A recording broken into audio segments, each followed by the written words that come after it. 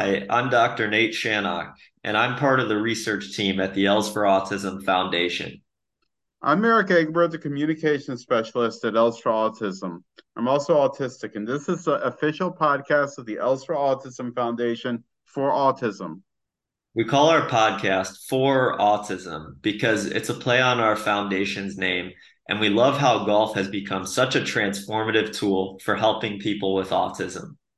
This is a this is our 38th episode of the podcast, and today we are talking with special guest Gyasi Burks-Abbott, who authored My Mother's Apprentice: An Autistic's Rites of Passage.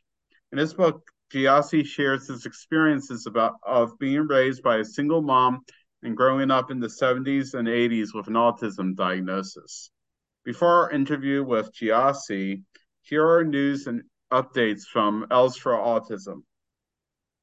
In our previous podcast, we interviewed Zachary Pike, author of the book Regular. In his book, he wrote about how he graduated from high school with a special diploma that excluded him from most courses. Near the year that he graduated, the state of Florida refused to honor the special diploma, even as an access way to college. He eventually was able to attend college by speaking to the school board. We asked him about the process and other developments excerpted from the book he wrote.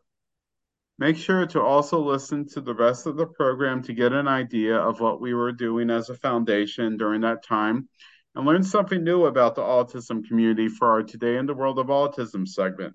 We have two blog articles for May. The first one celebrated Mother's Day, where we interviewed three moms, including one of our co-founders, Liesel Els, about their journey of raising a child with autism.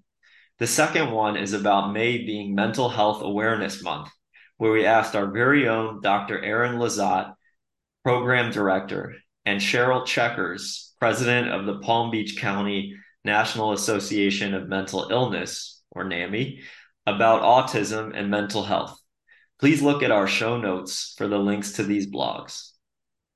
And speaking of Mental Health Awareness Month, we all must take the time to evaluate ourselves and take the time to relax and de stress.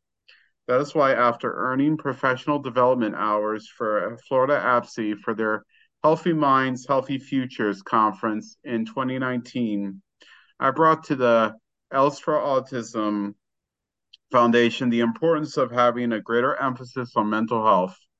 With the help of my coworkers, came up with the Adults with Autism Support Group program, a pioneering program for our community, which has been active ever since. The program came about because once we graduate from high school, there are little to no rails in our lives.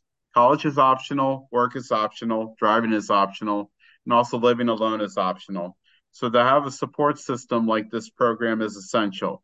The support group meets on Mondays from 5 to 6 p.m. Eastern Standard Time on Zoom, and we tackle the critical issues with Doreen Camarada, a licensed mental health counselor. Following the success of the Adult Support Group program, the Teens Connection Support Group was formed. This support group assists people in their adolescent years when the intricacies of socialization and the transition phase between childhood and adulthood is more acute. The Connection Support Group meets on Mondays from 5:30 to 6:30 p.m. Eastern Time on Zoom with Dr. Kimberly Ravicchio, another of our excellent LMHCs. Yes. And the last one, well, founded by Samantha Sam Els and produced by the Els for Autism Foundation, the Sam Says Stick Together Room hosts a monthly sibling support group with one-on-one services vital for individuals who don't know how to react to their sibling with autism. Led by a sibling with a brother on the autism spectrum, the support group functions as a safe space for discussing critical issues, accessing mentorships, and connecting with other siblings going through the same journey. The meetups happen on the third Tuesday of every month from 5 to 6 p.m. Eastern Time on Zoom and are led by a licensed mental health counselor. Generally, the ages are between 9 to 15 years of age. Counseling, individual and family counseling is also available when you don't want to talk in a group setting. The services will be provided by either Doreen Camerata or Dr. Kimberly Revicchio, both LMHCs, and the sessions can be either in person or on Zoom. If you're not interested in joining a group or having a consultation, we have two YouTube playlists dedicated to mental health. One focuses on mental health and the other on stress management. More information on all these programs can be found in our show notes. Now we shift our focus to feature guest Gyasi Burks-Abbott. I will introduce to you Gyasi Burks-Abbott. Gyasi Burks-Abbott is a writer, public speaker, and autism self-advocate. In addition to serving on the boards, committees, and commissions of several autism and disability organizations, Gyasi is on the faculty of the Leadership Education and Neurodevelopmental and Related Disabilities program at Boston Children's Hospital and UMass Boston's Institute for Community Inclusion. In addition, he's contributed to and written articles for such publications as the Autism in Adulthood Journal and the Developmental Disabilities Network Journal. He graduated from Macalester College in St. Paul, Minnesota, with a BA in English and Psychology and an MS in Library and Information Science from Simmons University in Boston. Recently, Gyasi published a book about his life called My Mother's Apprentice, An Autistic's Rites of Passage. He lives in Bedford, Massachusetts. I want to thank you, Gyasi, for coming onto the program today. Thanks for inviting me. Yes, Gyasi, we're very excited to be speaking with you. And in reading your book, My Mother's Apprentice, you talk about being misdiagnosed by your doctor with mental retardation in the 1970s, as not a lot of research had been done around autism. How long was it until you were correctly diagnosed with autism? Well, finally, that diagnosis came right before my 18th birthday in 1991. Actually, and that was the same year that Hans Asperger's work on autism, which had been published in the 40s, the same decade that Leo Kanner's work on autism had been published, was translated into English and made available in the United States in an anthology called Autism and Asperger's Syndrome. And the two papers were paired together, and it was translated by Uta Frith. And that was the same year that I was diagnosed with infantile autism. The diagnosis of Asperger's syndrome wouldn't become a thing until a few years later in 1994. But between, let's say, being diagnosed with what was then called mental retardation at 3.5 and the definitive diagnosis of autism at 17, I basically had a diagnosis of autism residual state at 11, actually made by the same doctor who would misdiagnose me as intellectually disabled at 3.5. And basically, I was considered to have a learning disability, so I was in special ed from first through third grade. So really no one knew what was wrong with me, really. But answer your question about how long it took, I guess 3 to 17, it's about, 14 years? Yeah. Yeah. And how did your mom fight for you to be correctly diagnosed so that you could get the proper support? Well, what I would say my mom did is that, in essence, there are many ways in which I would say that she supplemented my education. I mean, she was an academic, and she worked from home, and she would share her work with me. Her fields were literature and film, and so she would analyze movies with me. She would encourage me to read by, for instance, enrolling me in the our local library summer reading program. When we would travel, she had to travel a lot, going to conferences. She would take me with her, and she pretty much always had my back. I mean, she always advocated for me with my teachers and with principals and stuff like that. And she also taught me to advocate for myself. That's very interesting. And on that note, I know you mentioned learning valuable lessons in terms of film analysis and also a spark to read literature.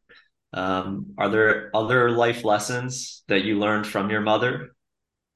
Well, before I answer that question, let me just backtrack a bit about the film analysis. This actually was more sort of like analyzing.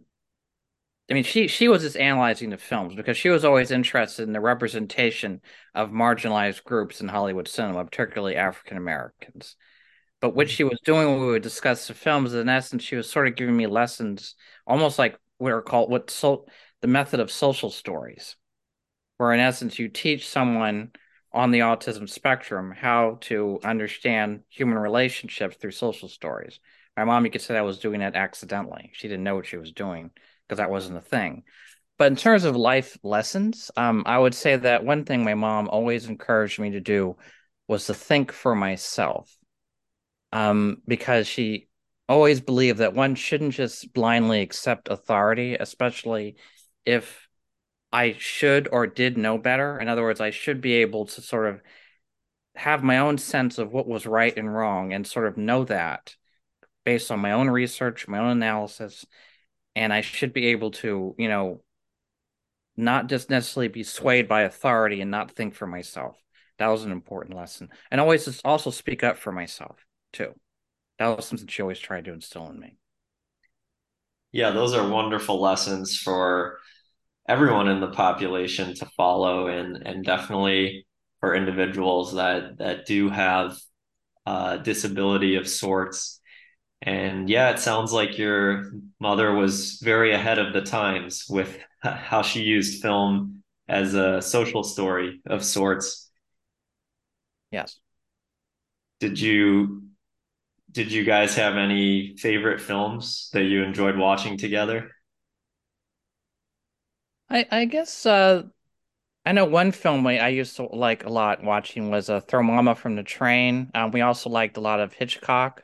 We like to watch mysteries, so a lot of murder mysteries on A&E and some foreign films like A Man, a Woman, different films. Okay, very cool.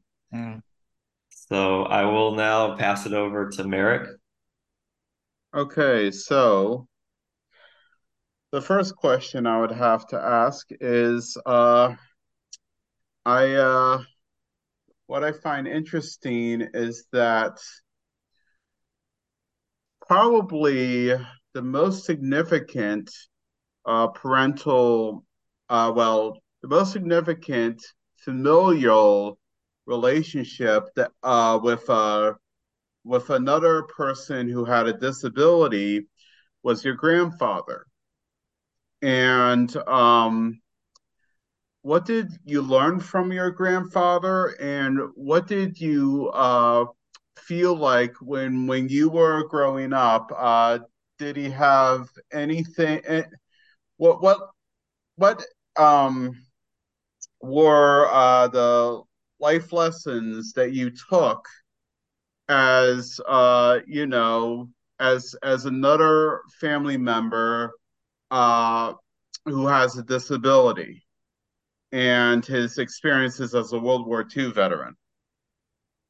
Well, what's interesting about that, my grandfather was very active in disabled American veterans, and in a way, and I didn't know I was myself disabled. In essence, that was my introduction to disability, going to DAV conventions in the summers with him and my grandmother, and sometimes my mother and my aunts also.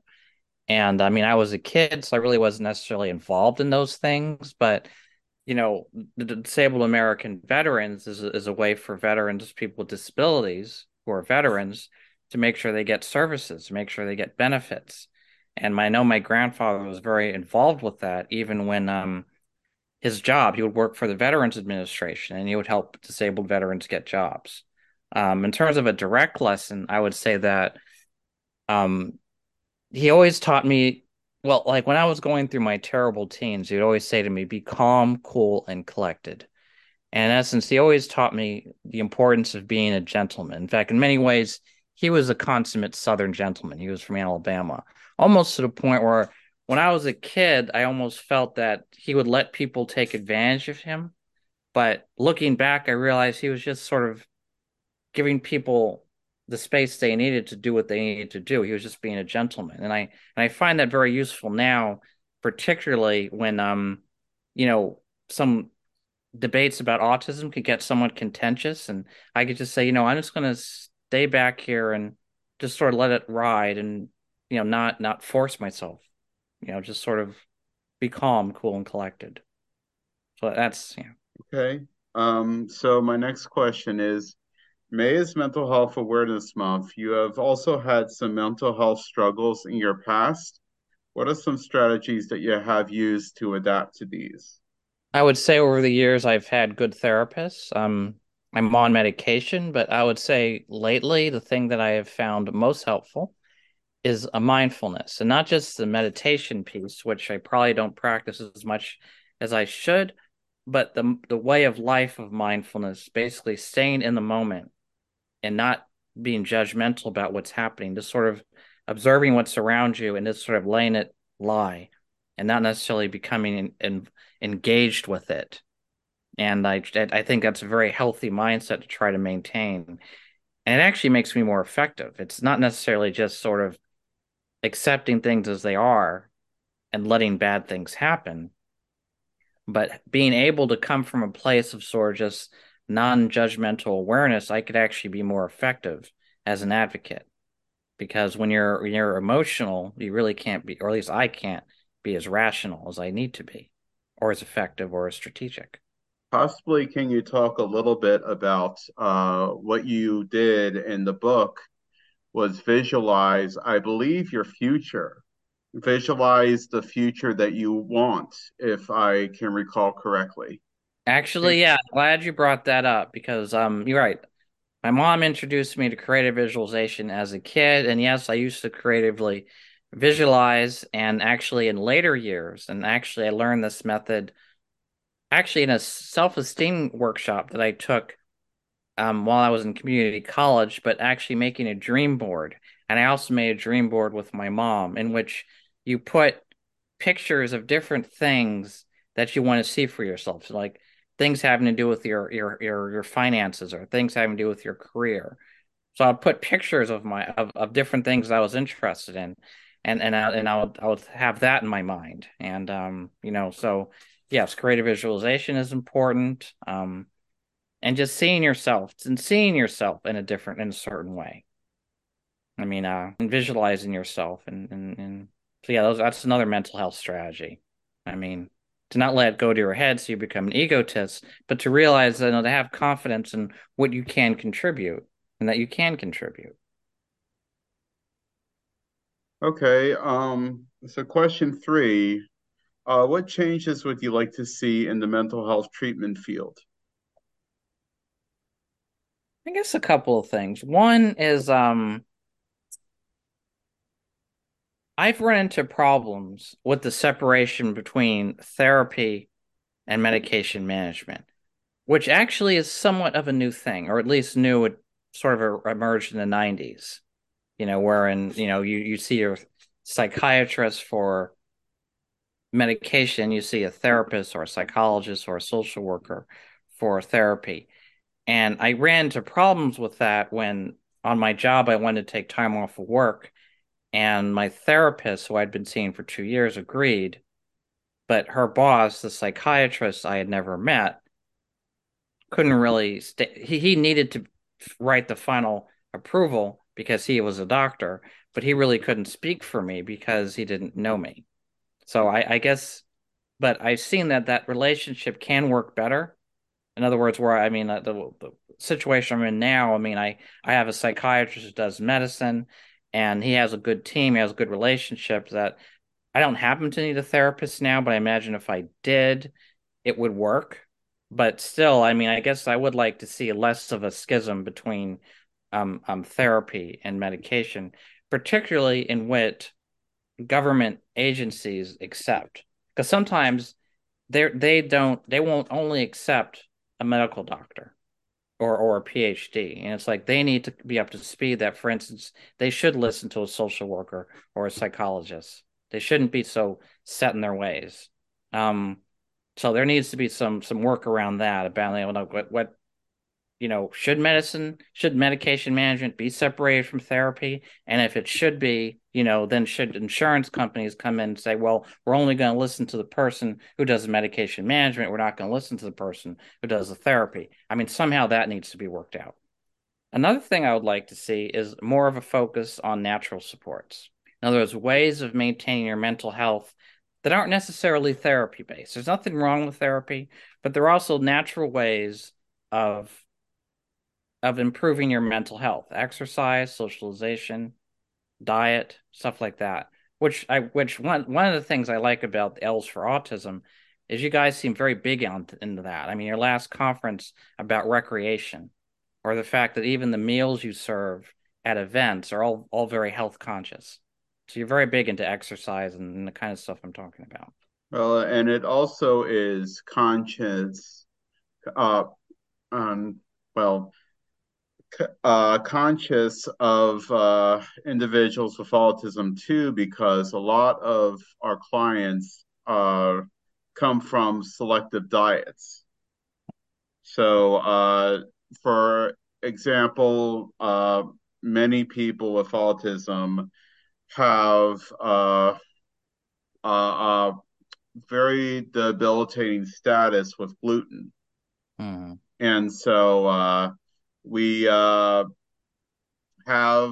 many gluten-free products and everything like that. So it's really conscious of so many different things. And I'm glad that you have enjoyed the conference, and I'm glad that you have enjoyed our thoughtful food selections. Yeah, Sorry? I just want to say I really appreciate the point Gyasi made about looking at mental health from not just a treatment standpoint, but also more of a management standpoint and helping to promote tools that will allow people to, really be autonomous and integrate exercise, diet, mindfulness, yoga possibly into their routines. So that's a really important point. Sorry, Mary. That's okay. No, no, I completely appreciate because I've spent a lot of time in the with the mental health counseling field, and there is a barrier between psychiatrists and psychologists or therapists. Yes. And it's very interesting because, you know, I can't see a psychiatrist unless I would have to go on medications, but I can see therapists or psychologists any which way. So it's interesting. Possibly, maybe Nate, you can have some enlightenment on the subject also, if you want to. Yeah, I think it's a very fair point. I work in mental health treatment, and there is a bit of a disconnect with a lot of practices between the head psychiatrist and some facilities may not even have psychiatrists and therapists within the same office. So I think it's a common report that patients have is they wish there was more integration between the person prescribing their medications as well as the ones delivering talk therapy. And, that would really help them feel like they're receiving a cohesive treatment plan where everyone's kind of working together. So yeah, it's a very fair point. And I'm also thinking that, I mean, well, like I said, I mean, back in the day, your psychiatrist was also your therapist. They used to be the same person. Right. I mean, like, so like back, I had a psychiatrist when I was a kid. I mean, I didn't have medicine, but she was a psychiatrist and she gave me therapy. And that was when I was a kid. Even when I was first diagnosed in like 91, 92, I had a psychiatrist, and that psychiatrist was my therapist. He also prescribed me the medication that I'm still on to this day. It was only like when I went to college, like mid 90s, we started seeing this split. But what I would also say is part of the split and part of where we need to end the split is if we think about a whole body approach to treatment, I mean, the brain and the body sort of work together. So they shouldn't be separated, even though traditionally in our culture we do separate the mind from the body. But in essence, we shouldn't be doing that so much because especially with more of a recognition that in essence what happens in your body affects your brain. Like for instance, the relationship between the gut and the brain. We understand that, that in essence the brain is actually part of the immune system to a certain extent. I mean, it's once we understand, I think we need to move in that direction because that's what the research is suggesting is a reality of human physiology, that the brain and the body are remarkably integrated. Absolutely. And I think moving towards treatment facilities that have not only psychiatrists on staff, but maybe dietitians as well, and physical therapists, just covering the whole mind, body, soul perspective, as you're alluding to. That could be a great solution. And that's a good name for a practice, mind, body, and soul. Yeah. Mm. I Mm. like it. Okay, so my last question is to congratulate you for winning the 2022 Autism Spectrum Award. What did it feel like winning this award, and what are your goals for being the newest member of the advisory board? Well, I was honored to be selected, especially since the person that I was selected with was Carrie Magro. I mean, I was honored to be nominated. And actually, when I saw that Carrie Magro was one of the other people nominated, I figured that I definitely was not going to win this because he is such a force of nature and such a great advocate. But and then when I was told that I actually won it along with someone else, I said it has to be Carrie. Yeah, and it was. But so I'm honored, obviously, and I felt gratified. I mean, I think I've done a lot of work, and I'm glad to be recognized for that work. And in terms of what my goals are, I mean, I'm really interested in what the center does in terms of adult services. I mean, I like the health consciousness. I like the fact that you're sort of into naturalistic supports. I mean, the recreation conference basically just looked at how just basic recreation, basic, extracurricular activities, sports, music can be integrated in a therapeutic way to help people on the autism spectrum. But I also like the fact that you already have sort of work programs where you teach people work skills, and you even have like those makeshift apartments that teach people living skills. But I'm also looking forward to what you're going to do with the new adult center. I like to be involved with that because I think it's very important to, have a world waiting for the kids as they grow up and they become adults and they can be integrated into their communities. And I really think that you guys are really working towards that, and I'd like to be more involved with that. So we've reached the end of the questions. Is there anything you want to add or say or anything like that? No, I think it's been a good interview, and I'm glad you interviewed with me. And certainly, if anyone is interested in reading my book, it's available online in different places. Amazon is one of them. And also, if you do read the book and you like it, if you can leave a comment, I'm on Amazon, or talk about it in your own circles, and add it to if you have like lists of books and stuff like that. I would appreciate that too. Yeah, and I will actually broadcast. Well, I will uh, basically link it and where it is sold on on the show notes for this episode. So Okay. There will be a resource that you can use, our listeners can use, and purchase a book, which I will heavily recommend. I actually could relate a lot to your story, even though I'm like probably 13 years younger than you, but Yeah. I feel like I basically would trace so much of my life through that book.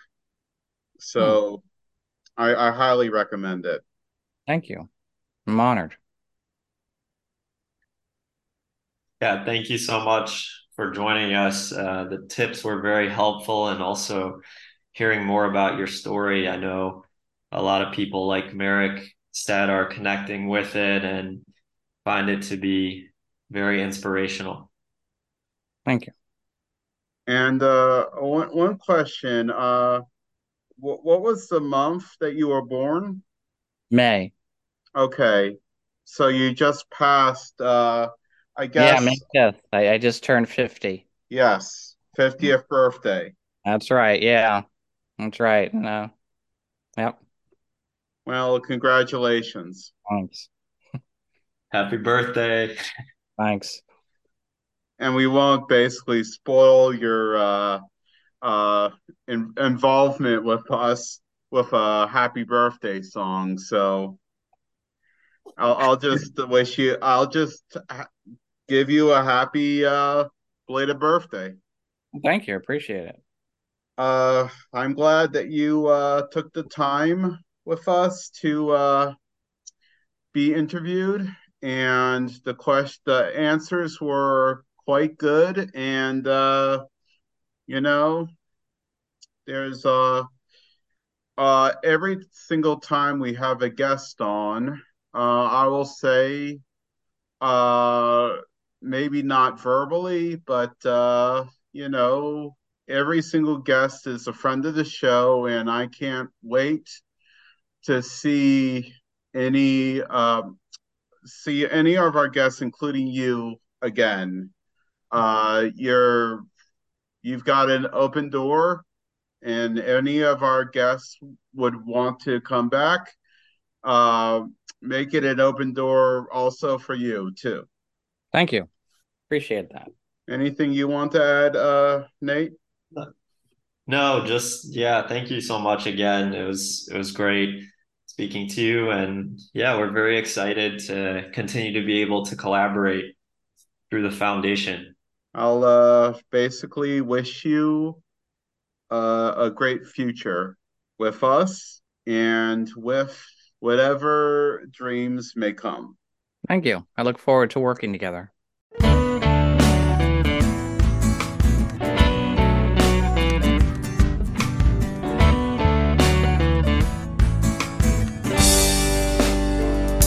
I wish that I could fly so high, oh, like a butterfly. I fly into the air so high, oh, like a butterfly. A moth is a butterfly without any colors, but what's beautiful is what's inside. Maybe a moth is just a butterfly trying to hide. Well, I'm just a caterpillar crawling around, knowledge in my head but my feet on the ground. Soon I'll be like an angel in the sky, like a butterfly. I wish that I could fly so high, oh, like a butterfly. I fly into the air so high, oh, like a butterfly. Like a bird, I was meant to soar.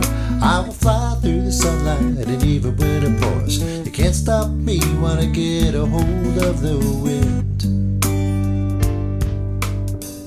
In the future, your eyes will light up to think that I was once a poor caterpillar. Will grow up and take to the sky like a flock of butterflies.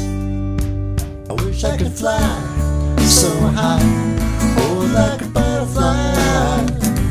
I fly into the air so high, just like a butterfly.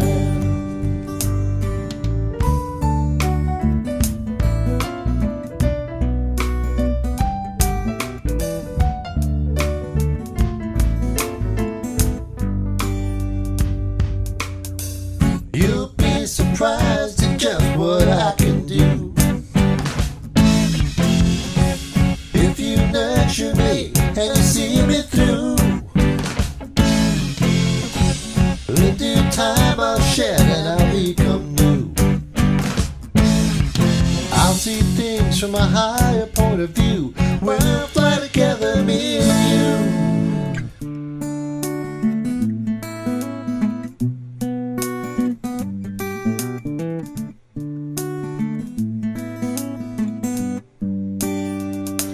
Well, now I can fly so high, 'cause I'm a butterfly. I'm flying through the air so high. Oh,